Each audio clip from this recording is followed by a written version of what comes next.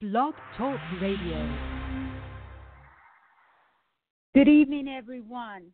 Welcome to the D-Hour Network Show. I'm your host, Marsha Thadison, For Your Help. I just want to welcome everyone back on our show. We have been off for a couple of weeks, and I do apologize for that, but you know, life goes on, and we are here. And for those of you who don't know me, as again I said, my name is Marsha Thadison. For Your Health is a program to bring to the table healthy nutrition, information that's going to empower us to put the power of good health back into our hands.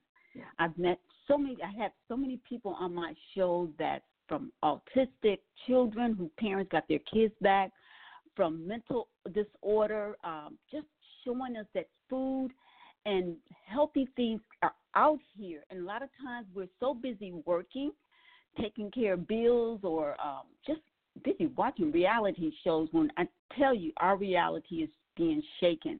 But I'm excited about our guest because he's going to bring some information that's going to empower us to have better health, how to grow your own food. Because if anyone's listened to my show, my previous blog talk show, that's my mission, is to educate the next generation and remind the older generation on how we can have control over our lives, our bodies, our food. It's us putting the power of health back into our hands. It belongs in our hands. So what we put in our hands affects our lives and the people around us. So I am happy to bring on my guest, I tear up his name all the time. I have him on line, Ibrahim Bey. Am I pronouncing your name correctly? Oh, it's pronounced Ibrahima. Ibrahima Bey. Ibrahima. Ibrahima. Ibrahima, correct. Yes, yes, ma'am. Yeah, all right, Ibrahima. I apologize. My last name is Sadie. S-A-I. It's okay. It's all good. My last name is spelled S-A-I-D-Y, Sadie, B-A, Ba. Okay. Mm-hmm. Ibrahim, I met you in Atlanta because I live in Atlanta, and you were here in Atlanta at 7 Under. Yeah. And anyone that's not familiar with 7 Under in Atlanta is the all-natural health food store. It's a co-op type of store where people coming together with like minds and supporting that on nutrition through diet. And your personality just drew me to your table. Tell our listening audience about who you are and your mission. Oh, well, greetings. Thank you so much. So thankful and to be on For Your Help with Sister Marsha Thadison, representing Food, Clothing, and Shelter. You know, Food, Clothing, and Shelter has been a movement almost about 15, 20 years, close to. We now have a festival behind the film. Started off with just being inspired and having a culture shock in Atlanta. You know, after coming from my world travel, I hadn't been everywhere, but I had been very few places. And a friend of mine convinced me to come to Atlanta that the people there look just like me. And my plan was to go to Africa, but my friend convinced me and said that. So I had to revalue that and think about that, and I did. And I was like, okay, cool. Well, if I made it to America, I'd definitely be interested in finding out more about, you know, our brothers and sisters that we're taking out of our backyard, you know, and brought on this side of the hemisphere, you know. I got the opportunity. I'm here. So I went to Atlanta, and he was right. The people did just look like me. It was very striking, actually. But also, I had a culture shock, 2 culture shocks. One, I had seen progressive blacks, male and female, in all areas, like medical, law, you name it. Black folks just like, you know, doing the everyday life what progressive people do. And as a young progressive black man, I was inspired by that. You know, I wanted to be part of that. But on the other hand, also, I had a culture shock about the people on the fluctuation. I've seen so many homeless people in Atlanta I had never seen in my life, not even in West Africa where I grew up.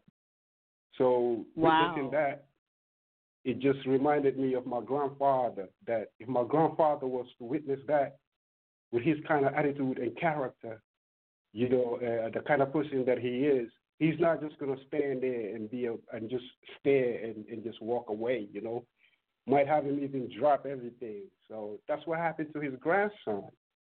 So I was like, okay, I find out now what I was being prepared for as a young man traveling when I was supposed to be in college. But I knew I had a calling, so I had to find out what that calling was. So in my travels and my experience, again, as travel does, you do gain experience. It's actually one of the best things you can get from traveling. So made it to Atlanta, and I saw what I saw. I said, okay, good. This is what my preparation was. This is something that I have to really educate myself about the reason behind this, because we are not homeless in Africa. And also, what can I do about it? So that's where my page started. That's where I started my page in food, clothing, and shelter, with a very little resources. Matter of fact, maybe no resource.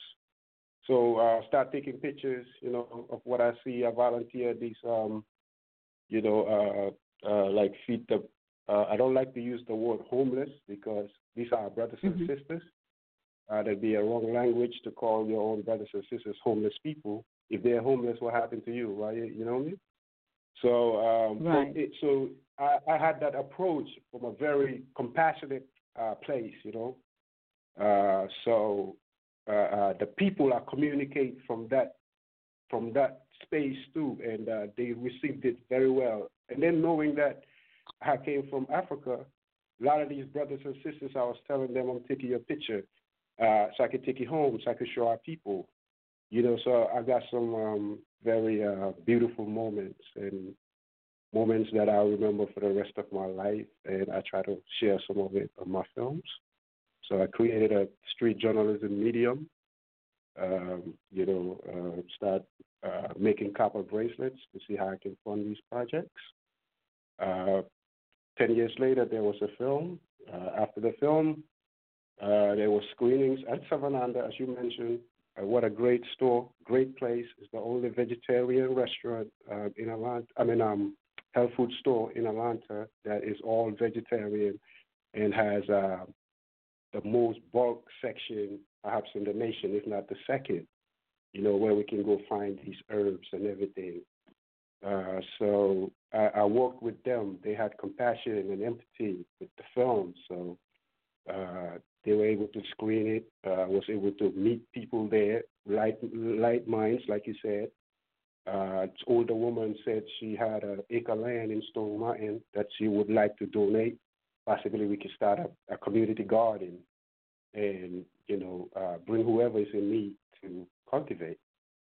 That was a blessing. But at first, I knew that it took me 10 years to make a film with, all my might and everything with the ancestors, because that's who I was doing it for. So taking on a land with no resource, and after coming out of making a film that had me, myself, and the homeless, I really had to think about that. But a sister from Kenya, too, was at the screening room that day, and she kept calling me and telling me, you better go get this land. You better go get this land. You know the value of the land. Go get this land. I guess she was just one of you, one of the mother teachers, And I was like, after all this work, she was like, yeah. After all this work, how much more work? You better go get this land.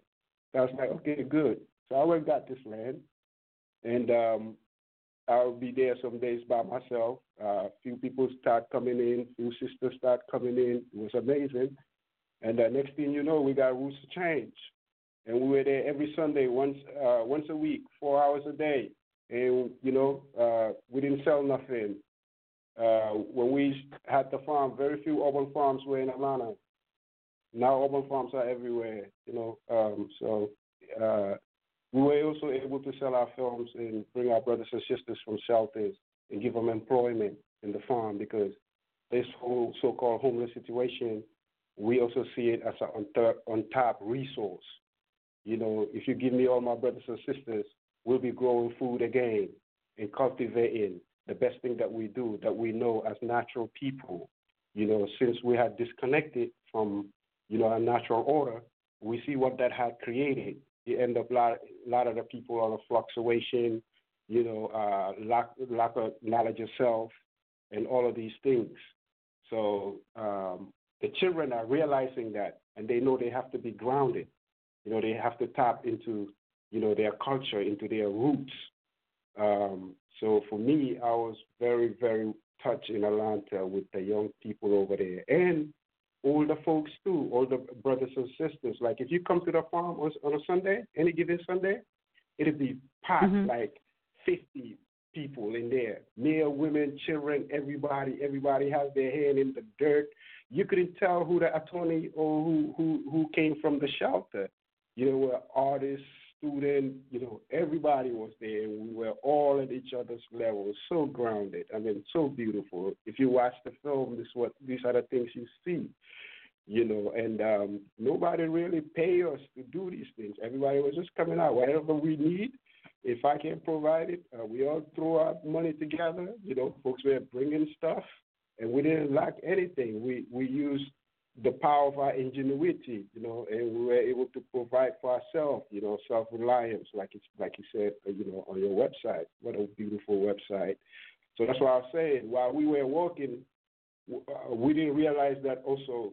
I mean, of course, there's people working on all platforms and on all levels, but going through your website, it just, it's the same thing. It's so coincident, like with everything Roots of Change was about, the food, clothing, shelter is about.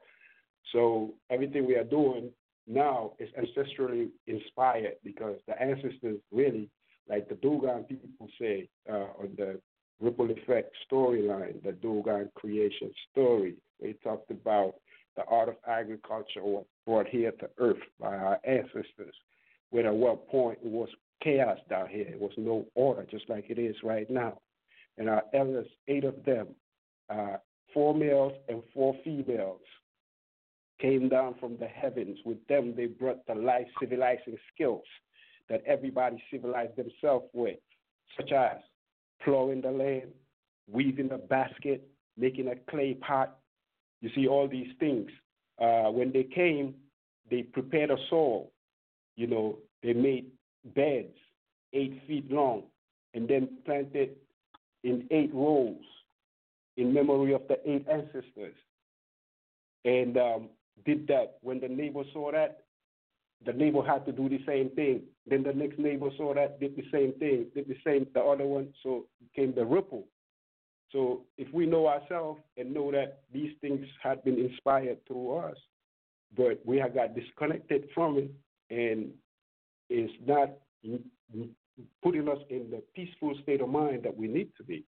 It's kind of critical. I know some young men that their mothers did everything for them, like send them to the best schools, try to help them get the best jobs, do everything, and son just wouldn't have it because it's not an environment that helps his soul grow, his heart grow. Mama now is thinking, what happened to my son? I know my son is not retarded, but he want that. And then the same brothers and sisters come to the farm and start using the best value of their education.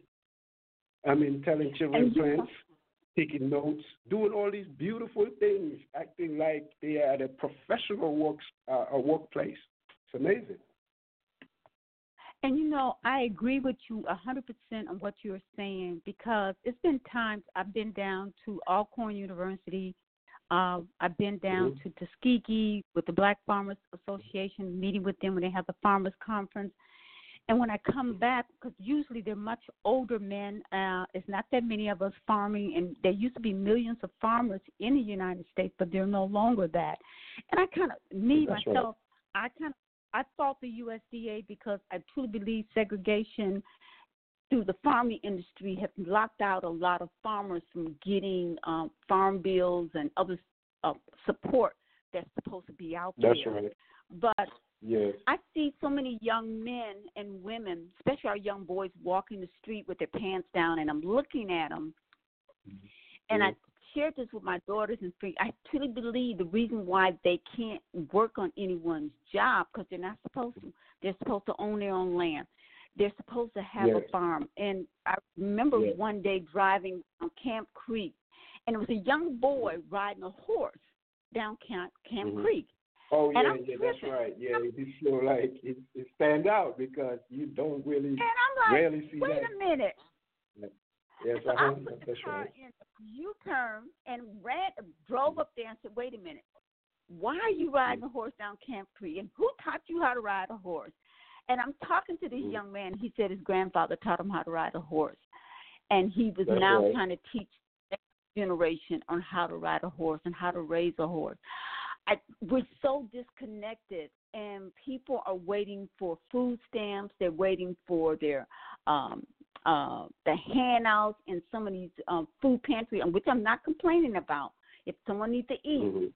But I just believe we need to go back and put our hands into the soil, into the minerals, because with yesterday's Kitchen for Today, my business on teaching the next generation on canning, fermenting, how to use food for medicine.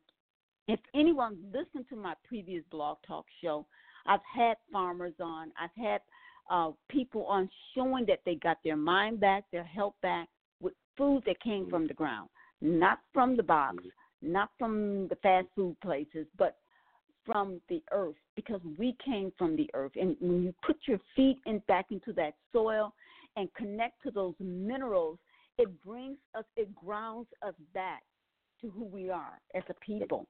And I think that is so needed with this generation, because a lot of them don't even see sunlight because they're so busy watching television. They're in the building, and they're vitamin D deficient. And I had so many people say, oh, I'm depressed, I got to get a vitamin D shot. No, get outside in the sun. Walk the earth. Be a part of nature, because that's where we come from. And my question to you, I, too, when I first moved to Atlanta, I was moved by the homeless people.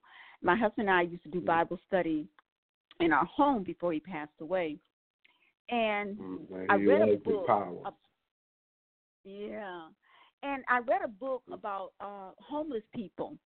And one of the ladies said something in the book, and she said, I just wish people would give us water, or there's water fountain, because many homeless people go to bed thirsty. And I closed the book at that point because I could not get past that statement in that book.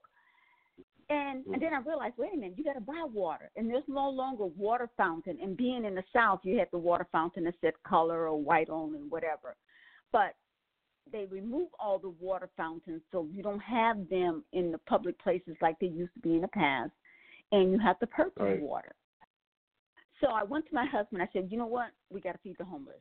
And we started a ministry called the Brown Bag Ministry, where we would make 2 sandwiches, cupcakes, and I had a bottle of water. And on that bottle of water was a label that says, I am the living water. Whoever drinks from me will never thirst again. We went out one beautiful summer night in July, because one of the guys who used to be homeless that came to our Bible study took us to the homeless camp. I was so moved. I could not believe there was women and children out there. Yeah. And all the bags that we had that day went away right away.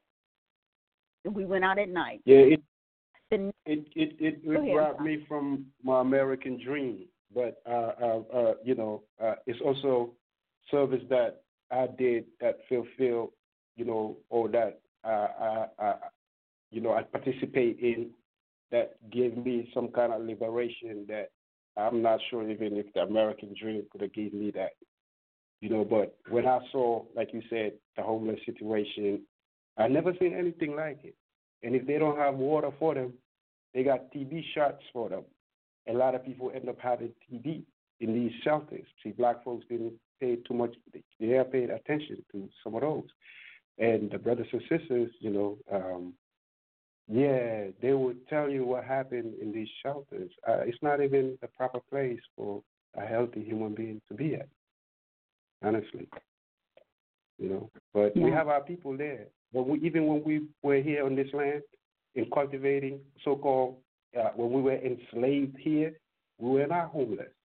We were sheltered, even though it may be shanty shelters, but we had shelter, and we managed to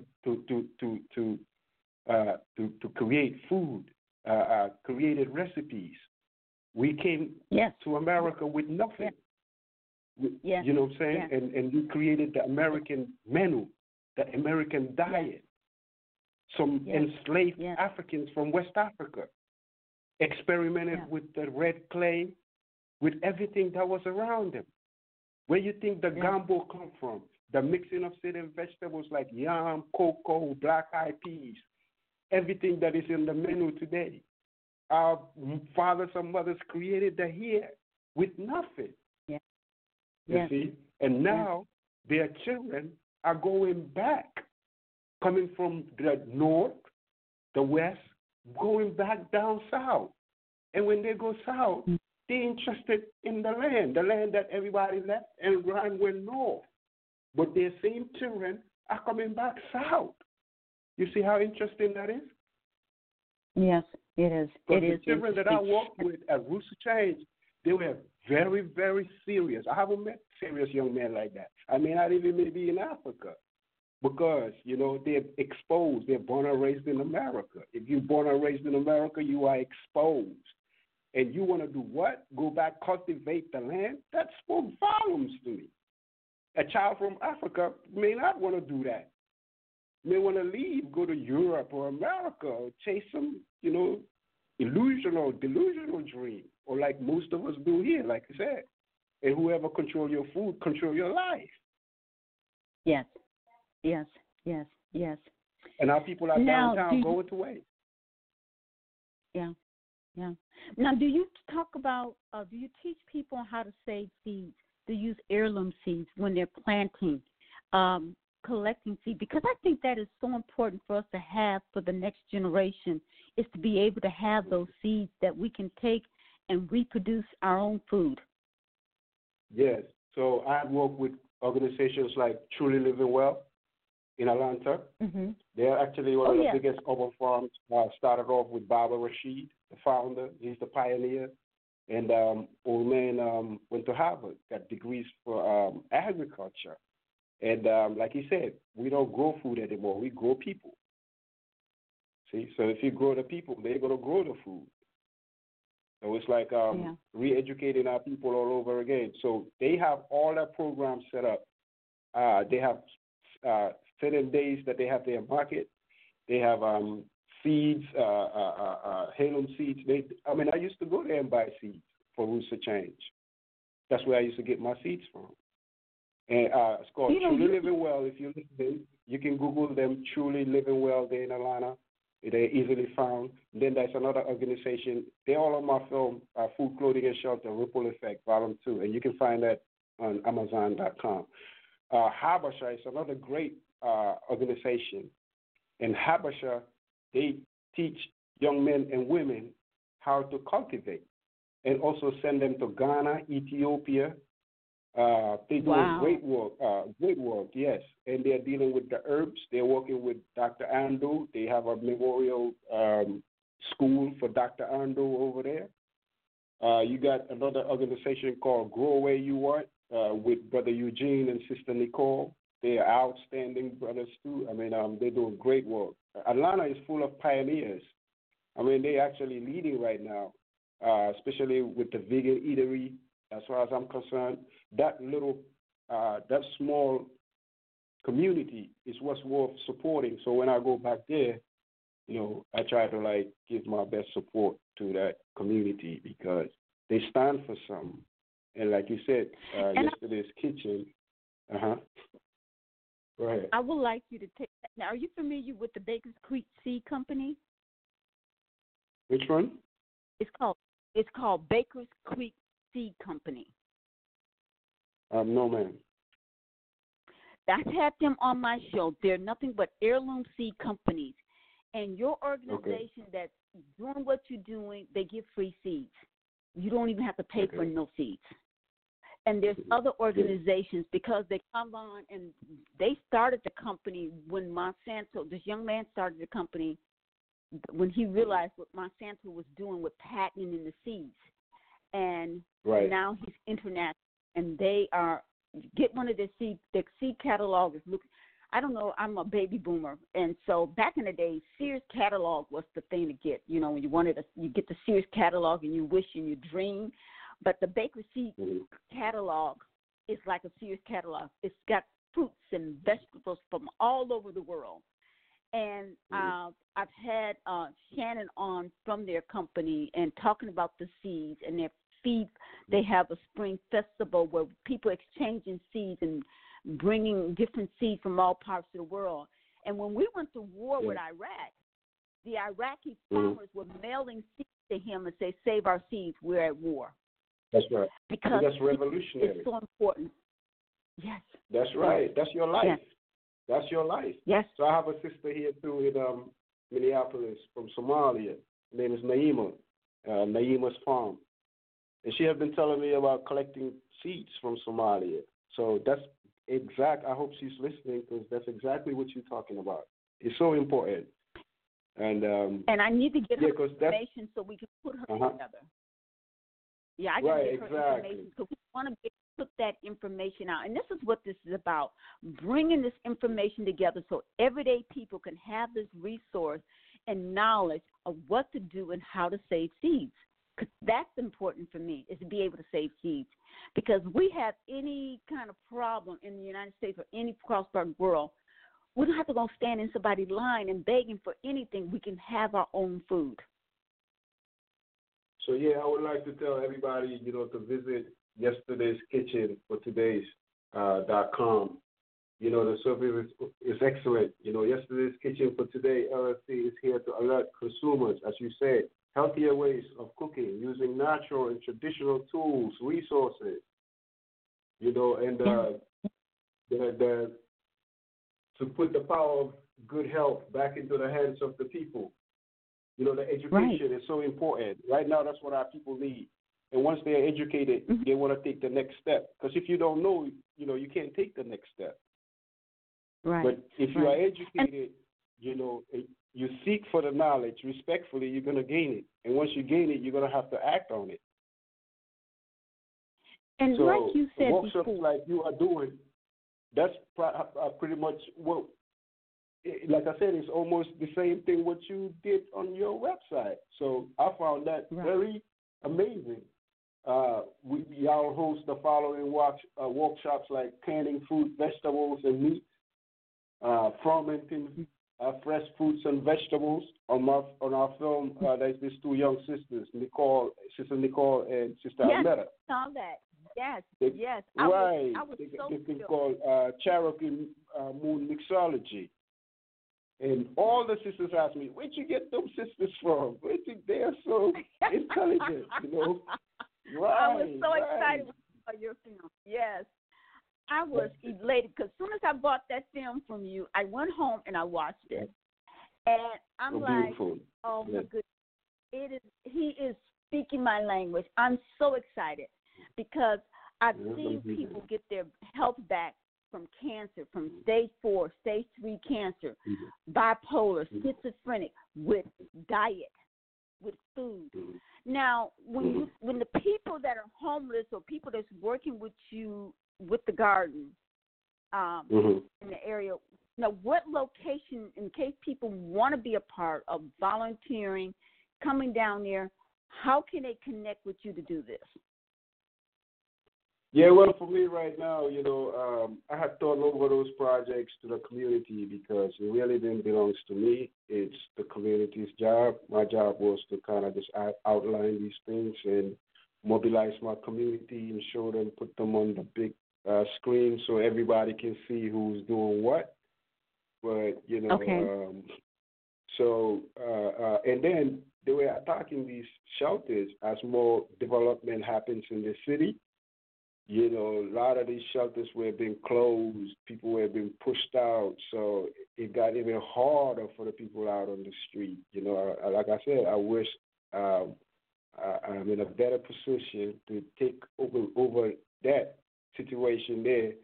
But we did what we can, and we made sure the city officials got some of this material. Also, Alana, on the other hand, like I'm here in Minnesota, and the city really support the locals. That the locals are the ones that move the city officials. Whatever the locals say, I agree. that's what the city officials do. If it was like that in Atlanta, it'd be a different thing because the locals really try over there. I mean, they do everything on their own, pretty much, you know. But with these projects like food, clothing, and shelter and everything that's happening, Atlanta also had bought some big piece of land and about to start the biggest urban food forest, like a green space, just like it's been said on the film, on Ripple Effect. Atlanta is planting fruit trees everywhere. There's this brother called Robbie Astro. He used to work for Tree Atlanta. I remember one morning, you know, this was back in 2009. I was working on my first film. Actually, I think I had just got done with that film, and I was showing and everything. And this brother had me stay in one of his houses in the West End and say, you can just stay here and watch the house and do your film work. I say, all right, cool. But one morning I woke up and I came out my door. It was this young man was planting a tree in front of my door with the Tree of Atlanta, with the Tree Atlanta T-shirt on. But this man was planting this tree with a passion, you know. And I greeted him respectfully, you know, and I'm working on a film about homelessness, you know. And I remember back home in the urban areas, we pretty much don't grow a tree that don't bear fruit, see? And I'm looking around in the West End, so none of those trees bear fruit. And I shared that with a sister. Sister said, oh, yeah, that's why the energy is off. They are all male trees, no female trees. The female trees bear fruit. I said, wow, you took it even deeper. So, and then seeing this man come plant another tree that I'm not sure if it bear fruit. So I asked him, after greeting him, you know, I said, yes, sir, you planting this tree with a passion there. But is it a fruit tree? He said, oh, no, it's not a fruit tree. The sidewalks doesn't support fruit trees. I guess that's what the city told him. I said to him, excuse me, sir. I said, look up here. I said, you see all these trees right here? He said, yes, sir. I said, none of these trees bear fruit. And you're going to come out here and plant another tree that don't bear fruit? And we hungry out here. Do you know the following year, this man quit Tree Atlanta and started his own organization and planting fruit trees? Now he's probably in the thousands. We call him Johnny Appleseed.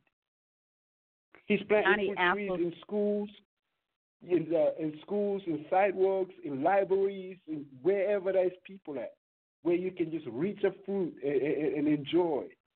And then they made a map. Their organization is called Concrete Jungle. And they made a map of where all the fruit trees are. And in season, they will make a group and go pick all these fruits and do something with it and take it where it's needed.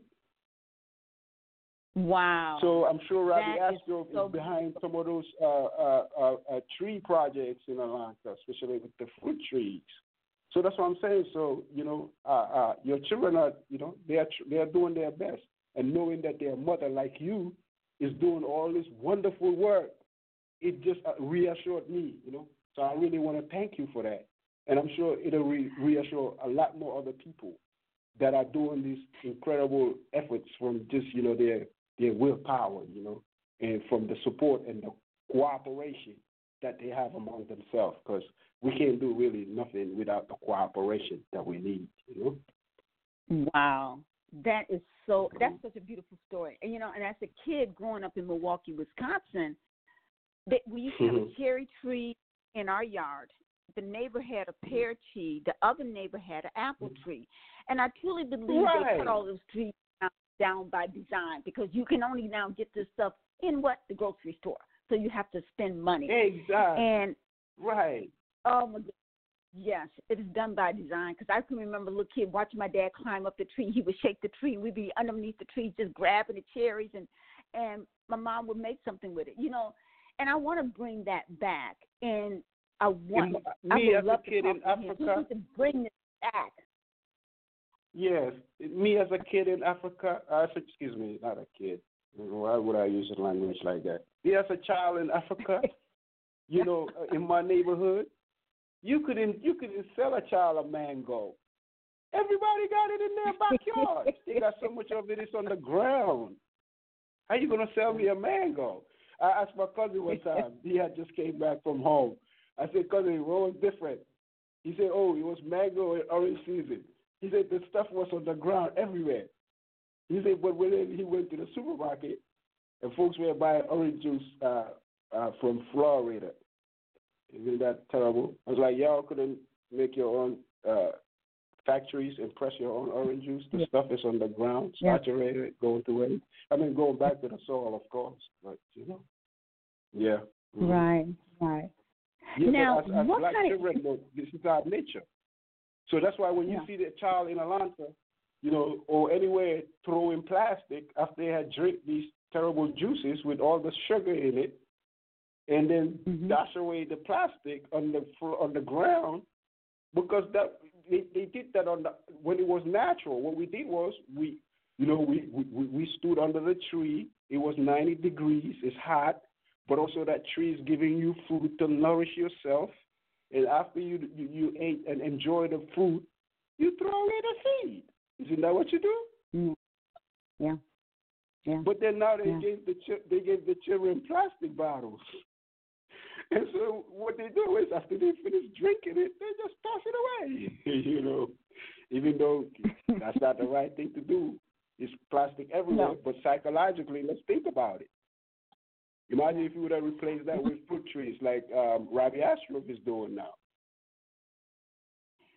And then sugar is the number one cause of most of the problems and disease and everything. Sugar. Correct. Oh, don't let me go there. But we're going to stop there for a second. I do have a caller. I'm going to check and see if the caller has something to say or share regarding our comments. But we're going to take a little break and we'll be right back. Just want to remind our listening audience you're on the D-Hour Network. I am Marsha Thadison, your host, and we'll be right back after this break. So fine, blow my mind. Ooh, so fine, blow my mind.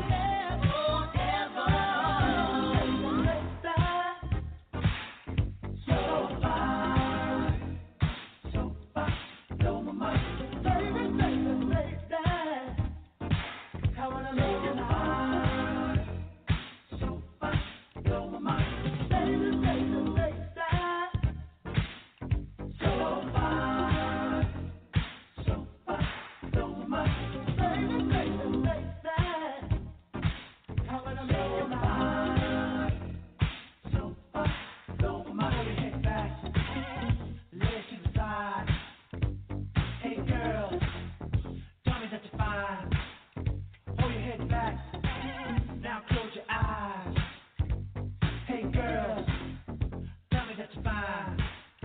Throw your head back, lean it to the side.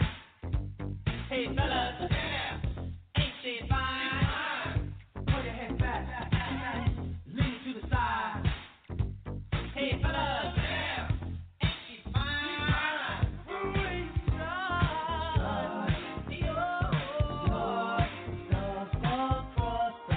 I really like it, baby. I can't have you to myself. Baby, so fine, so fine, so much. Baby, how would I love you fine, so fine, so much. Baby,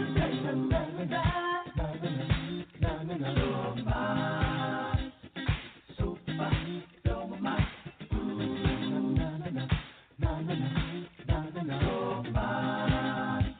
fine, so fine, so much.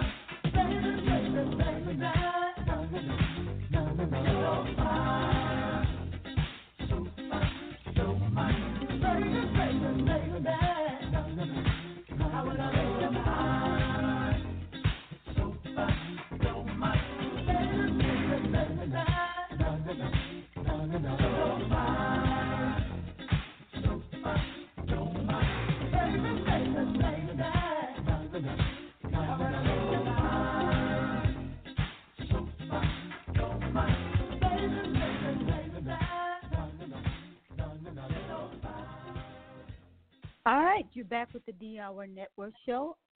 This is Marsha Thadison for your help. I have my guest Ibrahima on tonight, and we're talking about food, clothing, and shelter. We're focusing on the people here in Atlanta and our vision of what we've seen. But, you know, my daughter was out in California, and I think the homeless population has grown exponentially. I mean, it is really seems like it's exploding. And that's a big issue because you're seeing more and more homeless camps popping up, and that's because rent is become, I mean, the rent cost of some buildings and stuff is just astronomical. It's kind of like a mortgage payment. So you got families living on top of each other when the minimum wages haven't changed much. Then you have people that doesn't have insurance, and if they have health issues, that all plays on people being spiral. But you actually have working homeless people. So a lot of times people want to think people being homeless and not having shelter, that they're not working. But that's far from the truth, that some of these people are working but just can't afford to have for apartment, car insurance, car payments, or health insurance, because a lot of these things are so expensive. Is that what you was able to find when you were working with some of the people doing your documentary? Oh, that's an amazing question. That's so amazing question. I mean, I had seen not even young folks like young, everybody, you know, what triggered me too is that I'm seeing all these able bodies. You can't tell me they don't want to work, you know. Everybody's health well, they can do something. But not even them, take them out the picture. Let's talk about grandma, older women, oldest grandma. Some of these people were forced out of their homes that they lived most of their life and paying mortgages. And then all of a sudden the bank just pushed them out of their home and put everything out on the street. That was heartbreaking for me. Keep seeing it every morning. I had to change environment. I mean, and guess what that did? It also broke a family because, you know, as a family structure, people, you know, every child, they highly embrace and speak of their grandparents, either both grandparents.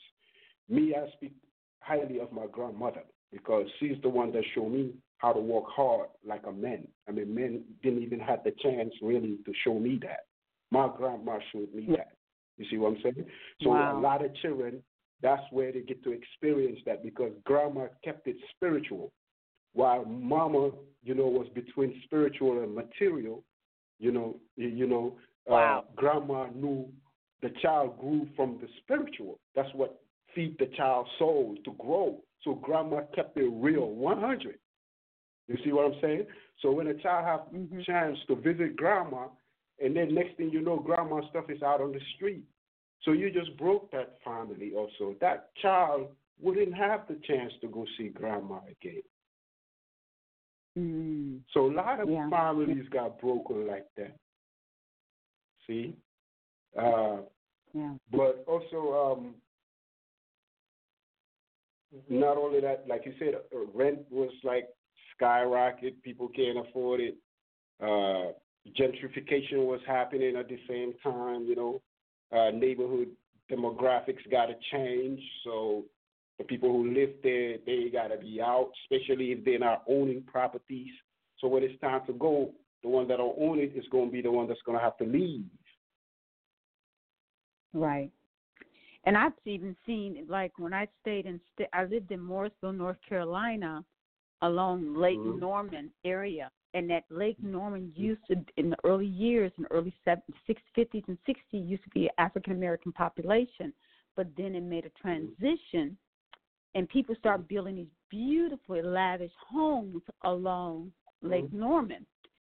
And so driving through there, and I'm looking at these lavish homes, and people are telling me about the early years of what it looked like, the demographic of that area. But then every now and then you would drive through and see maybe a $2 million house, and then you see a little small house that you knew that was there. Right, exactly. So, you know, taxes go up, you know. And I'm like, oh, my God. But, see, they raised the property taxes up. Right. That's how a lot of people lost their homes. Yeah, they get forced out. A lot of people lost their homes. Like, I moved in a house. I remember also, you know, one of the houses in the West End. But I clearly could tell it was a family that was pushed out of there. A mother maybe with 6 children. I come to find out some of my friends knew who this woman was. But as the new tenant now, I'm looking into the closet. I saw this list of paper of this woman trying to seek help from all these different organizations she had wrote down. Yeah. Yes. Yeah. You see? And that's what so we they got have to leave. to own it. We have to go back and owning the land. And our forefathers knew that. Owning the land. We're busy trying to own these houses, but we need to own the land.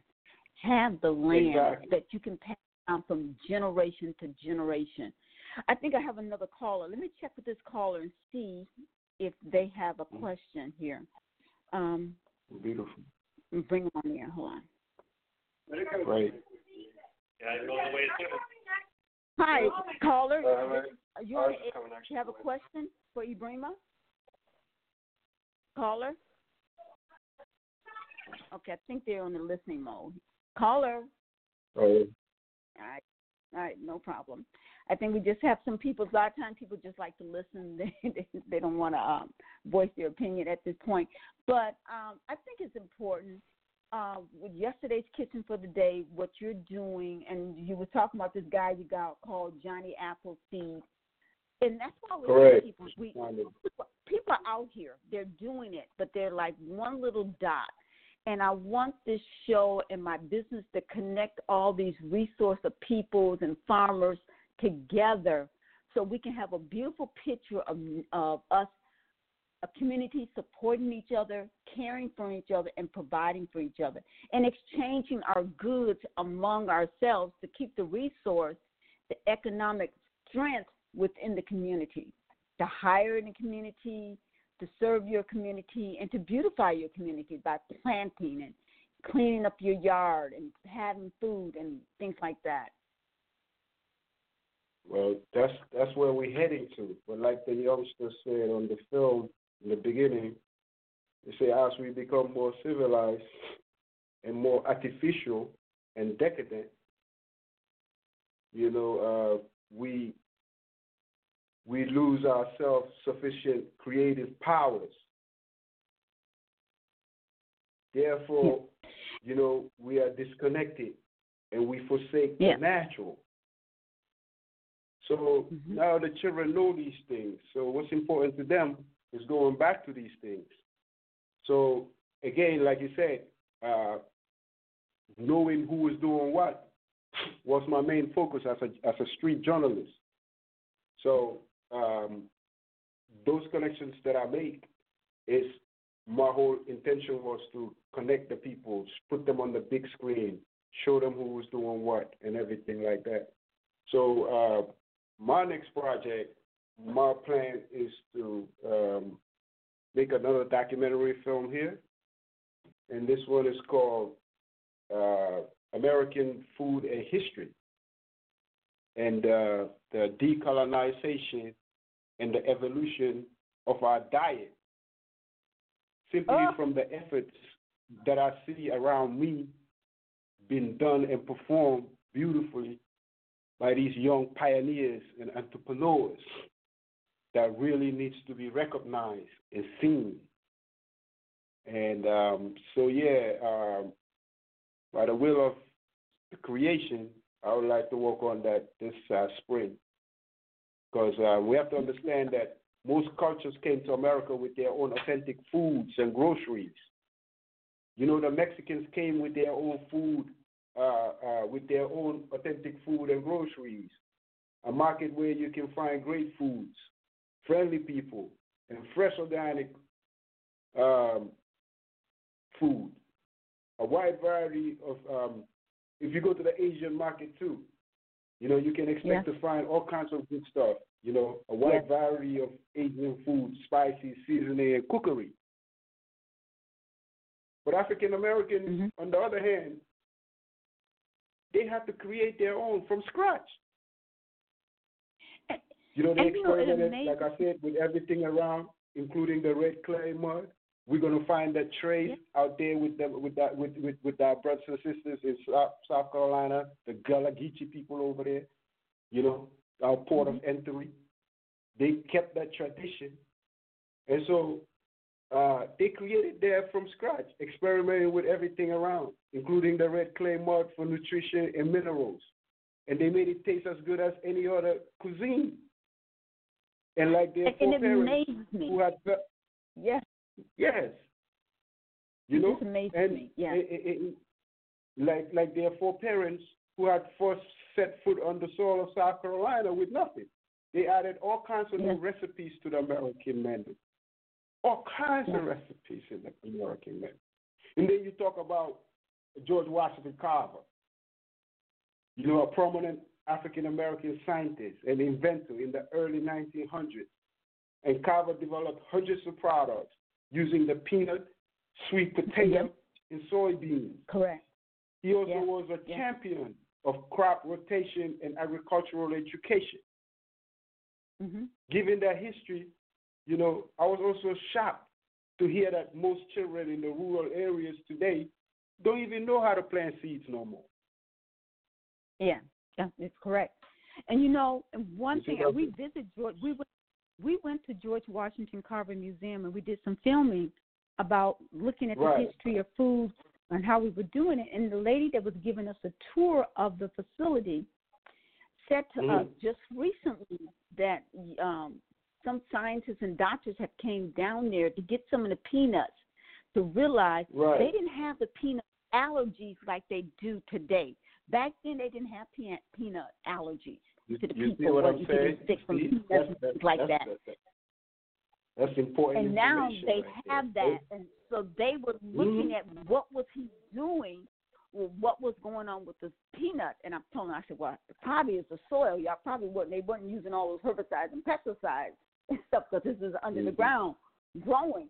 So, but you know, it's amazing. You know, my mom talked about when she moved to Wisconsin in the 50s, they would go to the slaughterhouse and they were throwing away the chicken feet and the gizzards and the liver and the chitlins were all thrown away. All the extras, all the extras. And how we took collard greens and stuff. Dr. Lester L. Carter is. I had one of my guests. Make it into a cuisine, Mama. You know. That's creative powers right there, you know. That's right. That's how them folks did it. It's amazing. Dr. Lester L. Carter going to be on my show next week. He's been a prominent guest on my show. He was the first black pharmacist in Milwaukee, but he's a herbalist. He mixes herbs and compounds just like he was back in the old days. And he's 89 years old and still work and still do his thing. And in no medication, That's right. no nothing. Really good. That's right. I keep telling my mother, you got to do what your grandma did. Grandma was like that too. Lived a long life, strong, grew her own food. I was like, Ma, you got to do what grandma did. You know, don't get detached from that too hard. You got to do what grandma did. All this new stuff out here is taken away from us. It's not the same food that our grandparents lived. No. My grandmother lived to be 105, and she died. That's right. That's right. He went. That's right. My grandfather he lived 105. My other grandfather lived 110, and now folks are dying at 60, 70, and 80. You know, it's amazing. But I read an article. It says that the Baltimore. In this article, it says Baltimore is the vanguard of a national black vegan movement. Really? And this article was posted, I think, the 5th of the November 5th, 2019. CivilEats.com.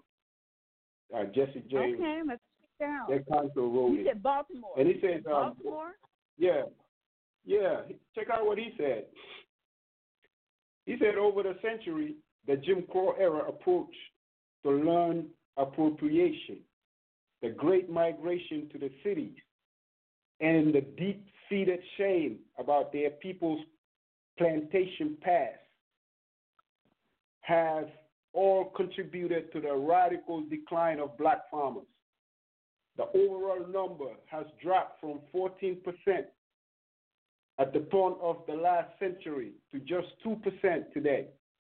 At the same time, the Center for Disease Control, CDC, reports that black Americans are more likely than others to eat fast food on any given day and to suffer from diabetes, high blood pressure, heart disease, and a host of other diet-related illnesses. Exactly. But I said all that to say that the South is changing that. Because in the South, especially in Atlanta, we got this slogan that we said, there is no culture without agriculture.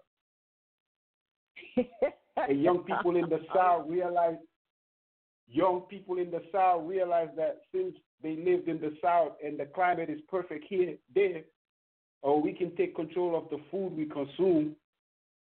And most people here have backyards. You know, most people in the South have backyards big enough to grow produce for their family. You know, I told you about Habits. I told you about Truly Living Well and yes. Grow Where You Work. You can find them at the Jimmy Carter Library Farmers Market on Saturdays.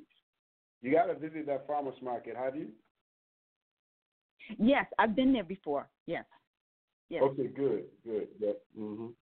And you know, and also what's important is what important people realize, even in Atlanta. Okay, where we live, we're over here by the Grant Park, the zoo area. When I walk the neighborhood, there's a lot of people that have chickens and goats in the backyard. Yes. You can hear the chickens, you know, and a lot of metropolitan cities are passing legislations and laws to allow people to have backyard chicken coops. And people are doing raised bed. Yeah, that's right.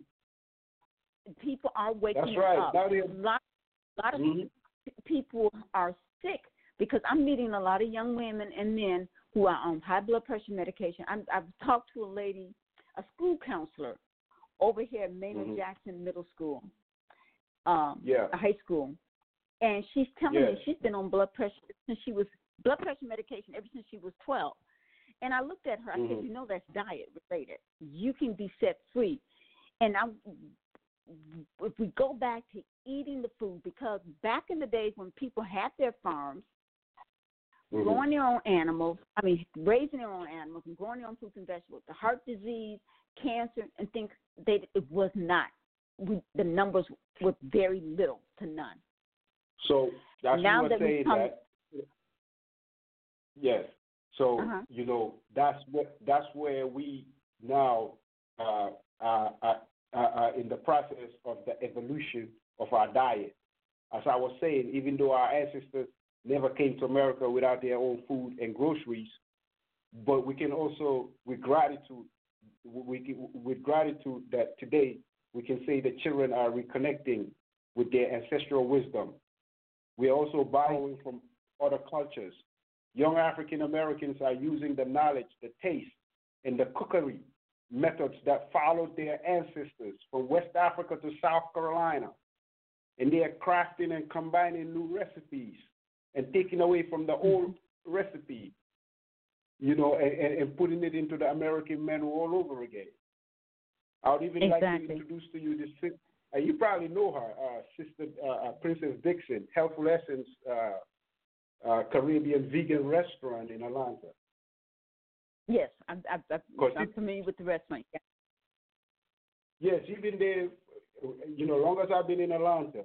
But when I met her 20 years ago, she was one of the few vegan options that I knew. Cool. Now they're everywhere. But Princess Dixon, the founder of Healthful Essence in Atlanta, this is a casual spot with vegan and vegetarian version of Caribbean favorites, plus raw food dishes. I stopped by there one day. I told her I was working on a project, and I'd like to ask her a few questions. Mama Princess, I asked her what inspired her to get into the vegan vegetarian cookery. And I reminded her that when I first met her, almost 20 years ago, there were very few vegan options in Atlanta. And now vegan restaurants, you can find them almost everywhere. They're growing, and they're growing fast. Guess what Mama told me? She said, I don't want to get sick like everybody else. She said, everybody was dying from diabetes and cancer, and I did not want to be one. Just by saying that to myself, the way was open for me to really start learning how to do this thing, how to combine herbs and vegetables. I studied under Dr. Ignatius. Dr. Ignatius taught at the USOM, Universal Sanctum for Meditation. She said one day I heard Dr. Ignatius speaking on the radio, speaking about how to combine fruits and vegetables by their color powers, how to use herbs and what to take out of the diet. She said she quickly picked up the phone and called him. She said, I told him that I would like to meet with him. Dr. Ignatius sent the address, and she immediately went to see him. She said, when I got there, he started to check my hands and my feet and my spinal column. And he was able to tell me what was going on with my body just by touching my hands and my feet. She said that intrigued her. And then she said Dr. Ignatius taught at the school, and she decided to attend a class. About 14 of them, she said, in the class.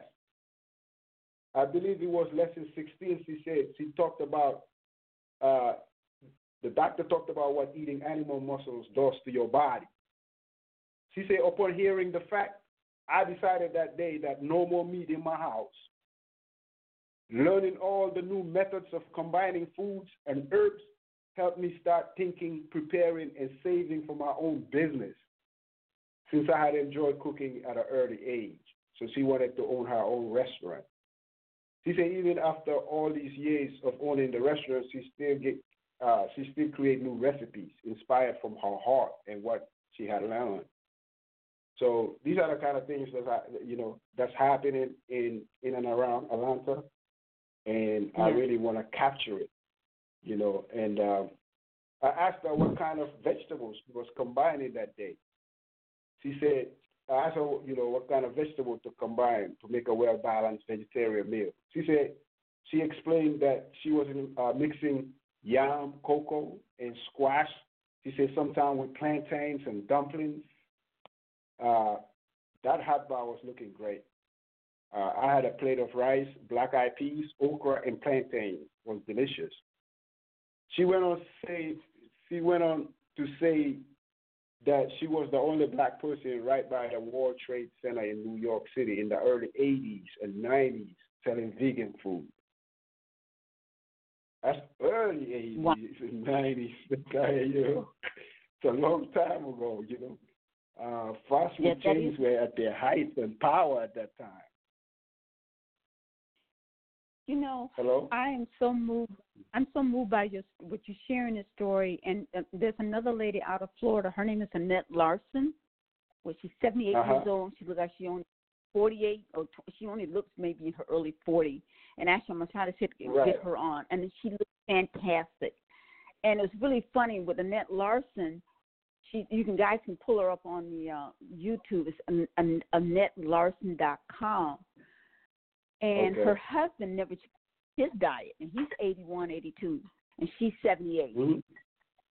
And he laughs and said when he go out with her, people think he's her granddaughter, because she looks fantastic. She looks. That's right. What about Dr. Sabi? Remember Dr. Sabi? Sabi had a son that's 79, 80 years old. Yes. So my Dr. daughter. Sabi. They were in Honduras when they arrested him because they was at his camp, I forgot the name of the clinic, his clinic. And they were waiting to see him. They were waiting to see him, but they never got a chance to see him because he passed away. You know how many holistic doctors and people who are on this journey who mysteriously die of, but it's they're teaching but may they rise in power because these folks. Yes. These folks planted seeds. Even though Dr. Sabi always said, I never. Don't say Dr. Sabi cured AIDS, even though I did. Say Africans, black people cure AIDS. You see, he was all about the collective. See, that's the power. Folks miss that. Dr. Sabi never claimed. If a Chinese guy invented something or cured something, they're not going to say Mr. Jung cured this. They're going to say China did this. You see, that's where Dr. Sabi was. But for the people who didn't know Dr. Sabi is a pathologist, a herbalist, and a naturalist. Dr. Sabi has spent decades studying the plants and herbs of North, South, and Central America, Africa, and the Caribbean. Dr. Sabi has created a line of natural vegetable cell foods that cure most ailments. Sabi always spoke about an alkaline diet and how his mother in the African jungle passed on the know-how to do it. Anti-inflammation foods he recommends include avocado, berries, walnuts, kale, spinach, extra virgin oil, celery, chia, flaxseed, turmeric, onions, and garlic. Real food and medicine come from Mother Earth. You pick it and eat it from the ground. Whole foods, not from a lab. See, Dr. Sabi was promoting that. So it's a lot of knowledge out here for our people that our people can really tap into, and they can gain a lot of knowledge and start acting on these knowledge, and they can see all the difference in the world it can make. Yeah. You have the Rastafari movement. I want people to be able to get a hold of your video.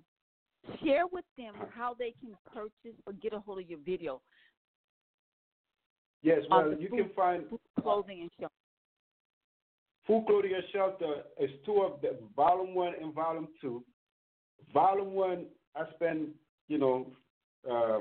over a decade working on that, but it's for the people. I put it on YouTube. If you go on my channel, Food, Clothing, and Shelter documentary film, you'll pull it up. You can watch it for free because it's something that every last one of us need to see. Wherever you are on this planet, I spent all my resources, everything I had, including everything the elders gave me, the ancestors gave me, everybody that participated in making that happen. So Volume 1 is on YouTube. Food, Clothing, and Shelter documentary film. It'll come up, and you can watch it and share it. Now, Volume 2, Ripple Effect, that's all solution-based. What to do, what the people, not what to do, but what are some of the people, spending their time doing, and hopefully how that can help inspire you to do the same thing. So Food, Clothing, and Shelter, Ripple Effect, Volume 2. It's on Amazon. Easily you can pull it up. You can find it there. Mm-hmm. Now, when I was in 7 Under, I bought some jewelry from you. Oh, the copper. Great. I'm glad you mentioned the copper. Talk about your jewelry. That's You're right. making jewelry. How did you get started doing that? Because I'm kind of switching here because I want to talk. Because I don't take it off. I'm wearing mine all the time, and I need to probably get some more pieces from you. But talk about your jewelry. What got you making jewelry? What started you off making jewelry, and how did you learn this skill? That's amazing. Yeah, again, like I said, I came here, I got inspired, my whole life turned around upside down from what I see, and I got to do something about it, and I didn't know how I can fund it. I did multiple jobs, I was a stagehand, I was a dishwasher, I did all these things to buy cameras and to fund projects that I need to do that a lot of people thought it was the wrong thing to do at that time, that you don't deal with so-called homeless people, that they're hopeless, that you will soon be hopeless too, which a lot of my family members cut me off. A lot of people cut me off, So I had to go all the way by myself. It was not financial support or moral support. But I did get moral support from the outside family, because, again, people who see your passion and see meaning and purpose in it, they'll be the ones that will gravitate quicker to what you're doing that some other people that don't even perceive or understand what you're doing. So, but in that course, as I've been working and buying tools, I decided that I need to learn a skill. And I met these young brothers, Shola and Brother Amon and Roger, and they were making and selling jewelry in Little 5 Points in Atlanta. So I used to go out with them and event at colleges, at festivals, and they would make all this money, And I was like, okay, well, I need to learn the same way because these people are working, making stuff and selling it and funding their own college, funding school. I thought that was great. So I learned how to make copper jewelry, and I started making and giving to friends, just to kind of like work on my skills for a while. And then next thing you know, I was starting to sell here and there. The more I make, the better I get. So I decided that since I'm working on a film, it's gonna be too much to make rings, bracelets, this, that, and the other. So and then go make films. So I decided to specialize and just make bracelets and make them very well. And I think I did that pretty good. And it funded my 18-year career in Atlanta. Very thankful for it. And then now I'm in Minnesota, between Atlanta and Minnesota.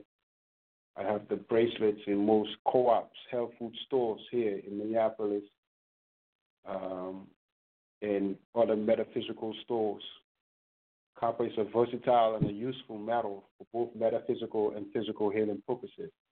Copper resonates with the earth element, and it teaches the ancient ways of walking in balance with the planet and all the beings upon it. Same metal also brings the lights on home. So the metal is very conductive. It helps enhance your blood circulation, remove acid out of your skin. Sometimes you see green coming out of your hands, pulling acid, keep your body alkaline.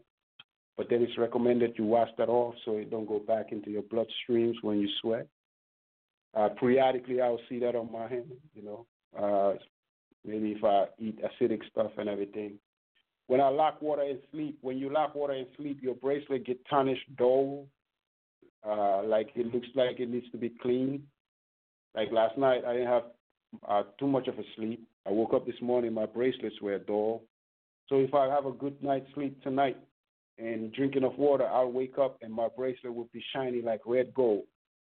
So you see stuff like that happening, every time. It tells you it works with your body chemistry. Yes. So I make these bracelets so simple so that way you can sleep, shower, do pretty much everything with it. And we also have a website. It's called Kappa Numo, www.kappanumo.com. Kappa, Copper, Numo, Numo.com. And, we're trying to, some people call them the emancipation bracelets. So, again, everybody has to have one on their arm. So you can find them in many stores in Minneapolis, like all the co-ops, like Lake Winds Food Co-op, Wedge, Dow Foods. In Atlanta, I have few places that I have them at, but when I go back this spring, I'll make sure I have some solid stores where I can send people. But whenever I'm there, I signed up with Savananda, just like you met me. I had came in town for some food, clothing, and shelter business, and I was also able to vend and sell bracelets and fund my time in Atlanta because Atlanta is an expensive city. So having a skill, help you be able to do all these things. So www.kappanumo.com. If you're interested in copper bracelet or learning about copper and learning about what the ancients say about copper, like I said, it helps you walk on balance on this earth, and it bounds you with all the beings on the planet. And, our bracelets have meaning and purpose. We have bracelets like Circle of Life with 3 lines on it, notches on it, knowledge, wisdom, and understanding in all your worldly affairs. We have bamboo. Bamboo is natural. Remind you stay in your natural state of mind all the time. Then we have DNA. DNA is to connect us with the ancients, with the missing knowledge. Then we have write. Since I'm a writer and I use these bracelets to write these films, I'm urging my community, like Mama, to write so that the children can, get this information. Then we have spiral. We got a couple of designs. It's beautiful. So if you would like, visit our website, www.kappa.numo.com. Wow. And my bracelet, well, you know what? I do drink a lot of water, but it's maintaining to stay real nice and shiny. It has not turned as of yet. Shape. Well, that's right. There you go. You in great shape. So I keep mine on. Actually, I need to get a couple. Yeah. And I usually don't like to wear jewelry too much, but I've kept this on. I haven't taken it off, so I'm getting me a couple more. It's the only bracelet I wear. The only jewelry I wear.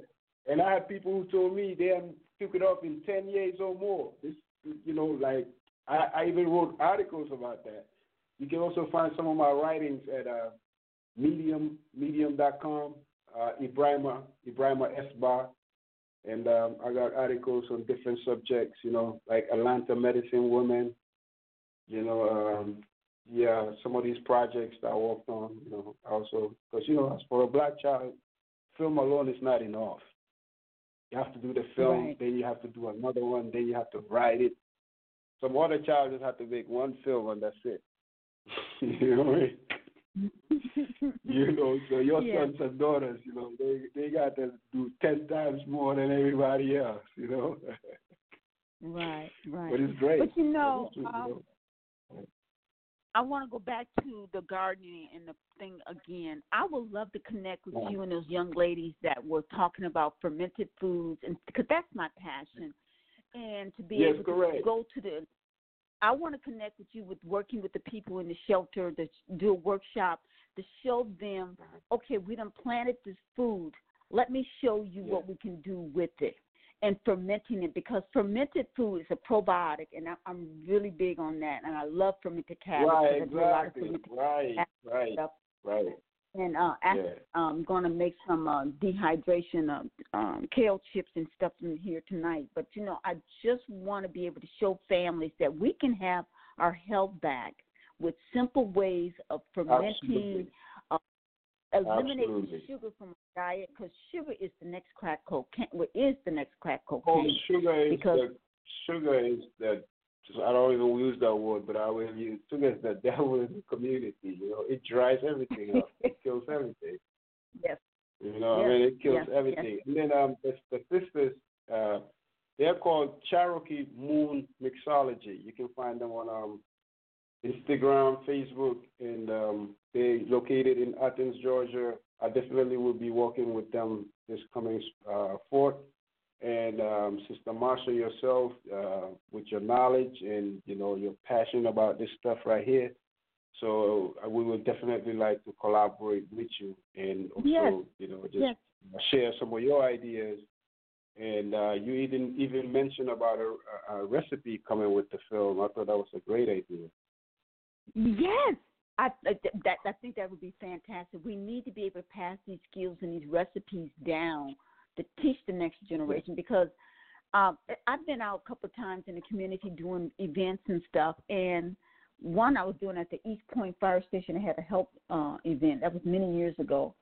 And my kids, my children wasn't there. I'm saying kids, my family wasn't there to help me set up. So the firemen found some young kids that was volunteering with them that day to help me set up. And I was milling fresh wheat. I was milling fresh wheat at the event and making fresh waffles for them. And one of the little girls came and she says, I want to learn how to do this. And she must be about 11 or 12. So I'm showing her what to do and how to use it, and gave her the recipe, the mix up, because as I'm talking to other people, I showed her how to make the waffles and stuff like that.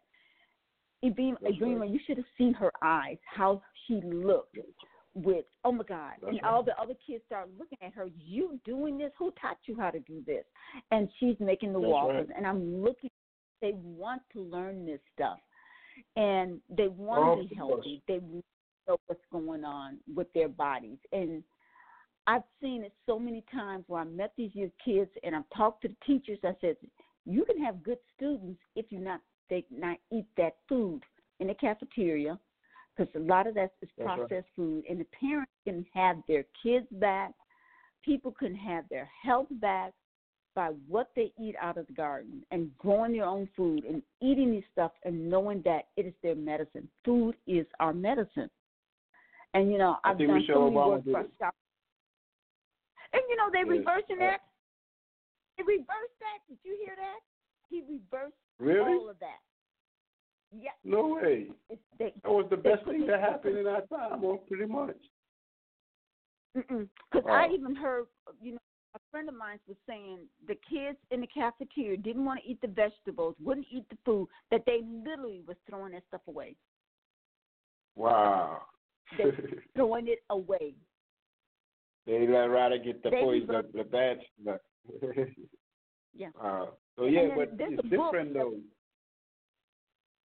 Right. So I also experienced. Say that again? Go ahead. I'm sorry. Go ahead. Yeah. I had experienced children at Rooster Change, young as maybe 5, and they just zoom into a plant. And like some of the most amazing focus you had seen, like scientists, like little, that young George Washington Carver. I've seen many of that. I captured that on the films and everything. Those were my motivation, those moments right there. But I see children show interest like that. And not only that, act on it. Our best help were the children and the women. But everything I helped it happen, they made it happen. There's a book that was written back in the 1930s called Sugar in the Criminal Mindset, written by Joe Rodell, and that they knew back in the early 1900s that eating processed foods, sugar, white flour, white sugar, white rice has all been bleached. All this stuff is chemical, and that it affects the frontal lobe of the brain.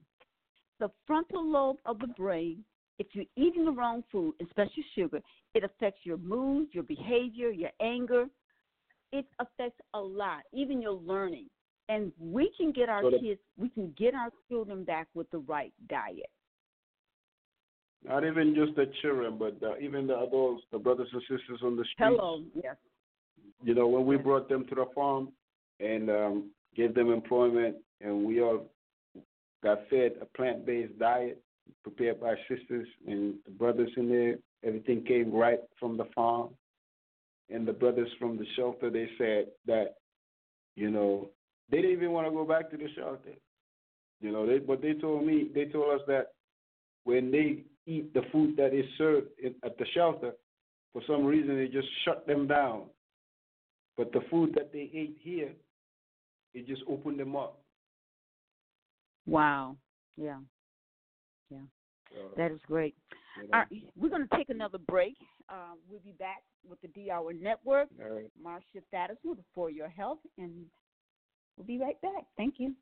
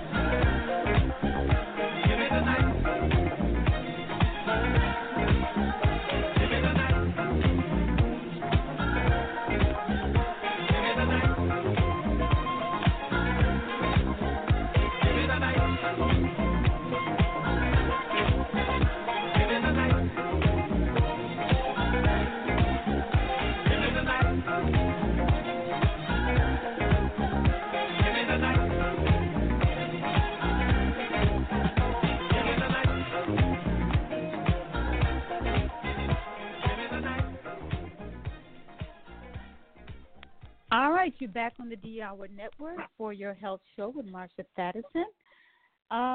Ibrima, I am so glad to have you on talking about food and clothing, and because, we are our brother's keeper, and many times people get so busy and we're running, taking care of bills, getting to and from work, and I see a lot of homeless people out, and I do have compassion for them, and I know health reason why, many of them may have mental illness, and I know we can even take care of that with diet. And if we can just show people how to use natural food that's coming from the ground, because where we came from, we were created from the earth. So I'm just bringing that back full circle to say, eat from the land, and knowing how to take care of those foods will take care of you. And I thank you for the documentary because it was powerful. It was great. I loved it. And I think I haven't seen the second one. I just saw the first one that I purchased from you. So I'm going to take time to get the other one. But I think even if you have it free on the Internet, I always tell people, buy the video. You never know if the Internet goes down, I don't know what's going to come back up, what information will be back up when it comes back up. So I think it's important to have books. I'm not for everything being downloaded on, and keeping it on your system. I like having something physically in my. Great point. I don't know. Great point. I just have that problem. Yeah, but speaking about mental problems, it's a lot of mental issues, in our community, especially in the Black community, and a lot of us don't even know that we have mental issues. Some know it, and I met a brother here in Minnesota, young brother. And just trying to figure it out, the metaphysical and the physical. And he admitted to me that, he have mental issues, mental problems.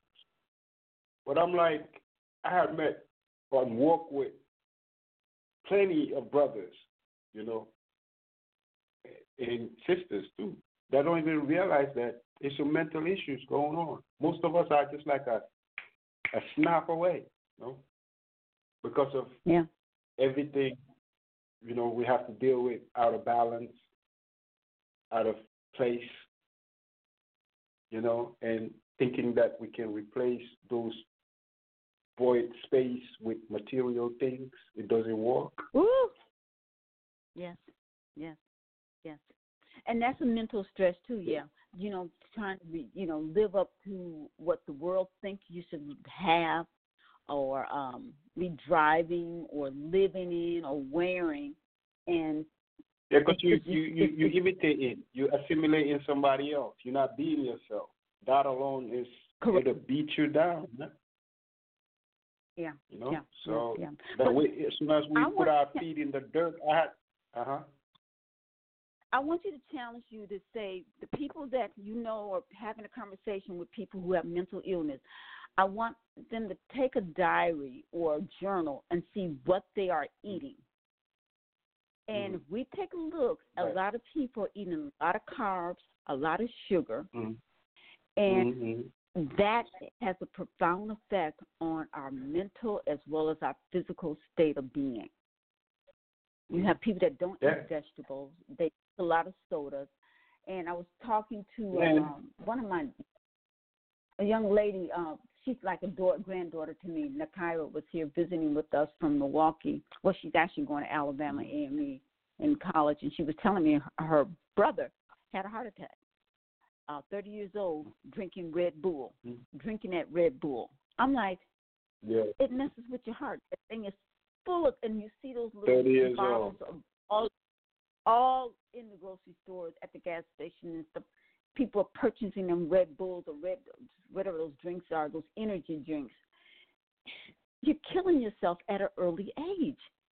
And it has to stop. And, when showing people that food is your medicine, how to prepare that food so it can give you life and give it to you abundant. And that's why my company tagline is putting the power of good health back into the hands of the people, because it's what we put in our hands that's going to affect us. And that collective right there alone is healing. You out there walking with different people on the land. You have sense of community. You have sense of support. You know, the children are over there playing. You don't need daycare. They have daycare in the farm. We start calling them urban farms. We start calling them earth schools because that's really what they were. That's what they did for us. Most of us come to the farm. You can hear it on the ripple effect. People come to the farm. They say, oh, when I come here, I feel like I'll come to church. Some say, oh, when I come here, I feel like I come to school because that's exactly what it was doing for us. So we start calling them earth schools. So that's really what we need is earth schools.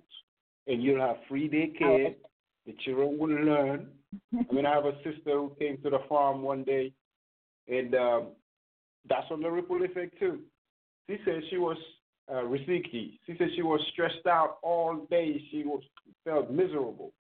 I mean, she said she was miserable until she got in that bus and ride the bus all the way to the bus stop where she get off to come to the farm, and came to the farm. So now she walked through the entrance of the farm, took her shoes off, and deep her feet in the dirt.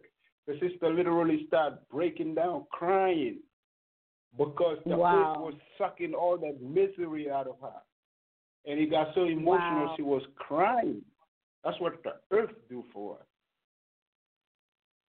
So we realized that actually we have a school we call Earth Schools. So we are promoting that. We want to, we're promoting more and more of the Earth Schools. Yes. All right, yeah. These other schools are not teaching us that anyway. Yeah. No. And that's why I even had,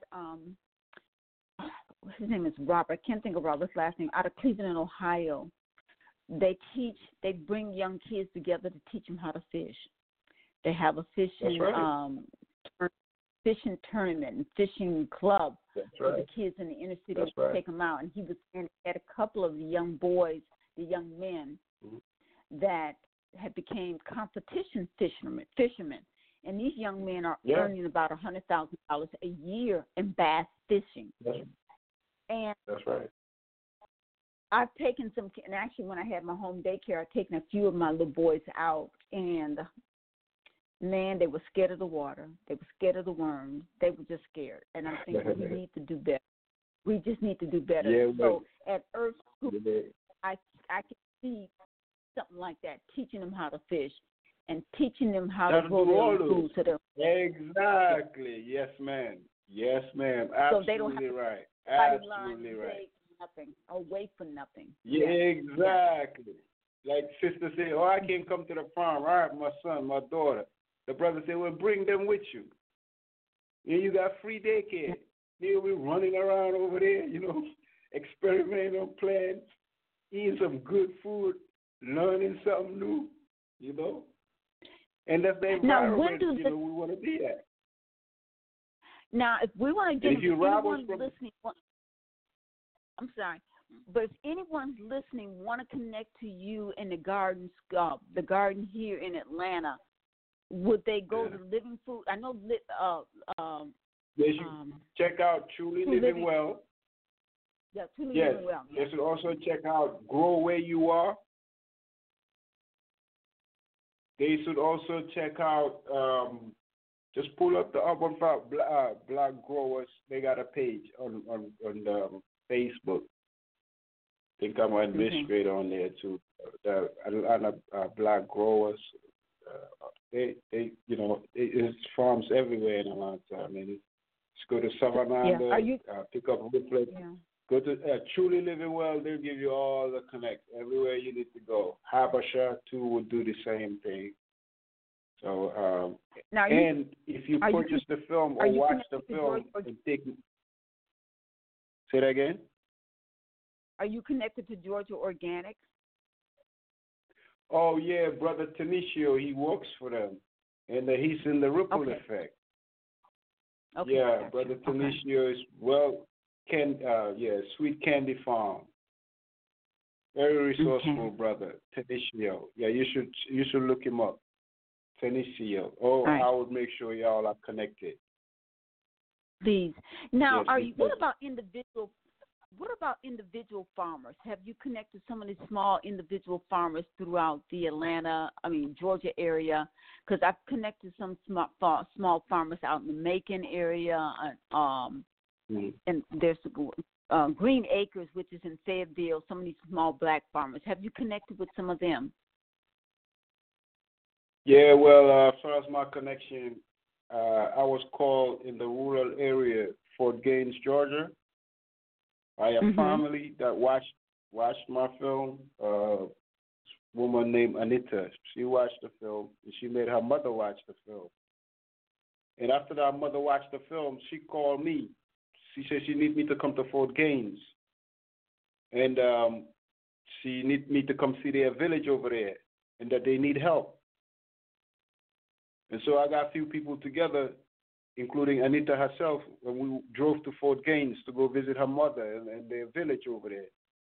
It was a great village. It was nice. It was a little further away from Fort Gaines, the city of Fort Gaines. But what it is that Anita's mother's father bought all the land that his parents and grandparents worked on as slaves. And for him to keep the family together, he was able to purchase this land and sell a portion of it to some of his family members to start the village. And they started the village, and they had everything on the village. I mean, all these acres of land and all these equipment, machines, tractors, you name it, it was sitting back there, everything going rusted because old man had died, and most of the children had, left the rural area into the city for a better lifestyle, So the children, nobody's there to teach the children how to continue doing that kind of work. So Mama said everything she saw on the film, was her father's vision. So I went there, and what we did was we had a crew came with us, and we tried to help the village, clean the village, and help them plant some seeds and everything. So I'll be going back hopefully this spring when I go back to visit the village and hopefully put them on the film. But we drove past miles and miles of. No. I would love to go with you if you don't mind. I would love to go down there. Oh, yeah, great. Yeah, absolutely. And for Gaines, you see fields of cotton fields as far as your eyes can see. And now, machines are walking them. The children are watching football game on TV, I guess, in the country. Everybody got these TVs. So children are, Yeah, so it's quite interesting. But then on the other hand, too, you have farmers that, are walking the land, that they know what they are doing. They still keeping the tradition that was handed over down to them. You can't take that from them.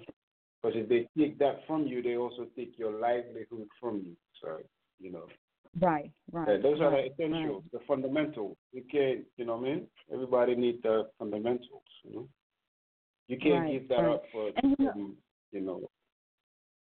And I want to connect with these farmers because with yesterday's Kitchen for Today, I have a butcher club and a bushel club, and where I'm encouraging families to purchase things in bushel baskets from these farmers, and that we show them how to put food away and store this food for long term as well as short term, how to use this food for medicine, and eat it when it's in season.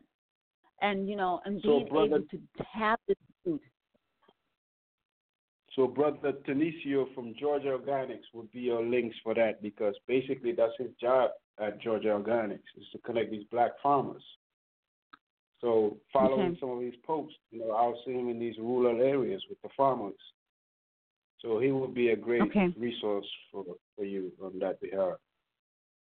Oh, I was going to check him out because I got a few of them on the list, but I want to get more because I'm redoing the website as we speak and restructuring the company to be able to go teaching and having people to earn money, connecting with me, to host parties, to do demonstrations, and get paid for this because we sell equipment, we sell food, but we want to sell it in bulk. We want families to go back to storing food and putting food away, long-term as well as short-term. I've met a lot of preppers since I've been in this business, and I'm telling you, Ibrahima, that so many people, if there's anything that go down in this nation, so many people, they're well stocked up and they're ready, they can feed themselves. but many of our people, Yeah, they can't feed them. Right, but of course, but also like you said, on the other hand, there's people also preparing themselves, and people who are preparing themselves, they're seeking for, a motherly energy like yours about containing everything, bringing everything together. You know what I'm saying? Yeah. And that way somebody feel like, okay, we got something, we did something. So, and it's so right on time because, like I said, there's people out there doing this stuff, and the time supported right now. This 2020 calendar stuff, Some people call it the miracle years, We were living this just age of ignorance. People are coming out of that. We go into our true self, get connected, make miracles happen, miracles, we don't even deal with that because we know. So once you know, it's not a miracle anymore. You just have to perform, So that's what I see is happening, and I see what you're doing is so current, and it's so relevant, and it's so needed. Everybody needs it. Only mama can do that. Only mama know the the importance of the essentials. You know what I mean?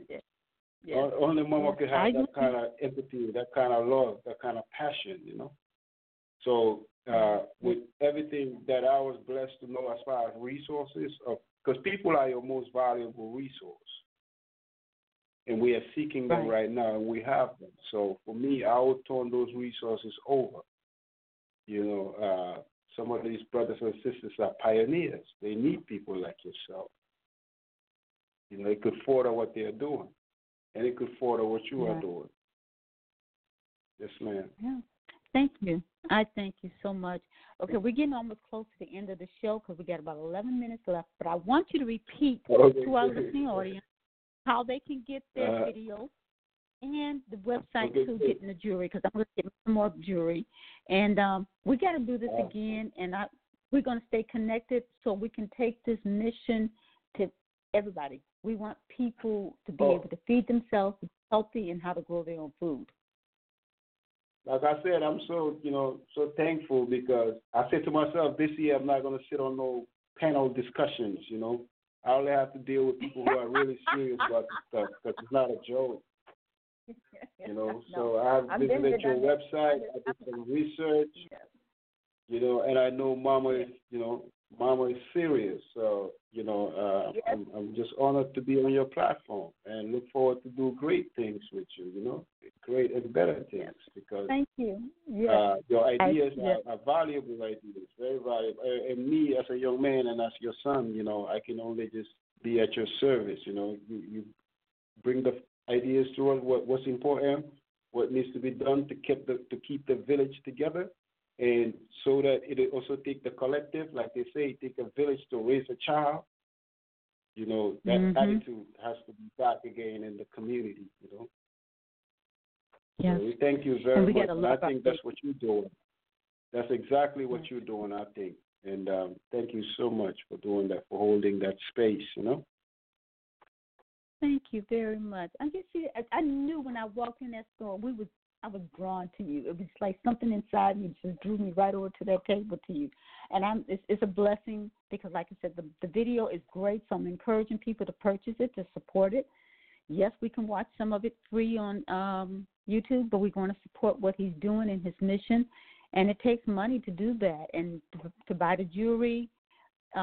This is his job and his passion, so let's support that.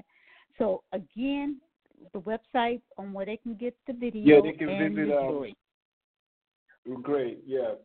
As far as the video, we have Ripple Effect Food, Clothing, and Shelter, Volume 2. That can be purchased on Amazon.com. Food, Clothing, and Shelter, Ripple Effect, Volume 2. And it's all solution-based.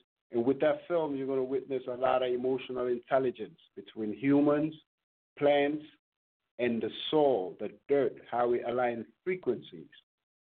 You would also see in that film how communities in Atlanta and around are creating a holistic environmental sustainability as the cultural norm. It always had been till we moved away from it, but most of us are going back to it now. So, Food, Clothing, and Shelter, Ripple Effect, Volume 2 on Amazon.com. We need that traffic over there, so we appreciate you. Our bracelets, you know, like I said, the ancients said copper is a versatile and a useful metal for both metaphysical and physical healing purposes. And it resonates with the earth element, and it teaches the ancient ways of walking in balance with the planet and all the beings upon it. And they make good indicators to tell you when you lack water and sleep. They help also pull acid out of your skin. They help people with pain like arthritis.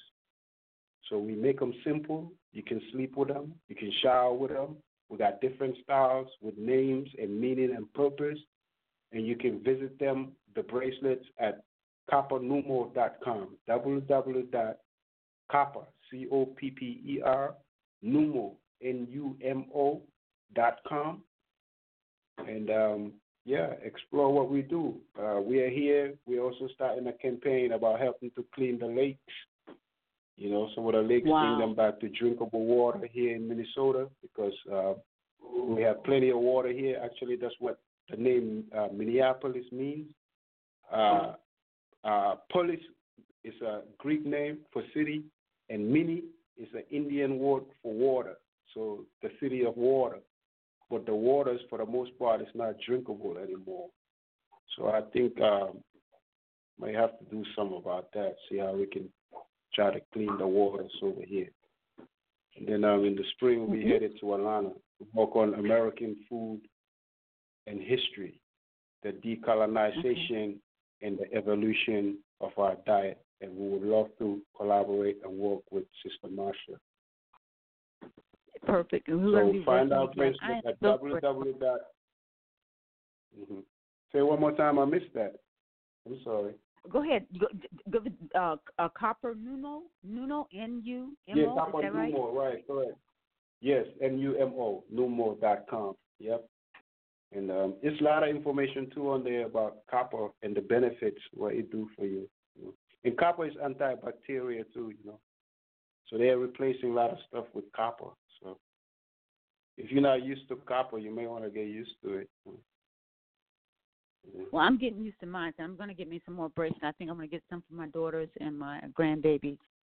So I'm just grateful for you taking the time out with you on this Sunday evening, because you could have been doing anything else. But I'm truly grateful for you taking out time to share your passion with the video and your passion for another human being that's down and out, or just in a situation where they're not able to help themselves. And that's what we do. We are our brother's keeper, to be able to raise up and help one another.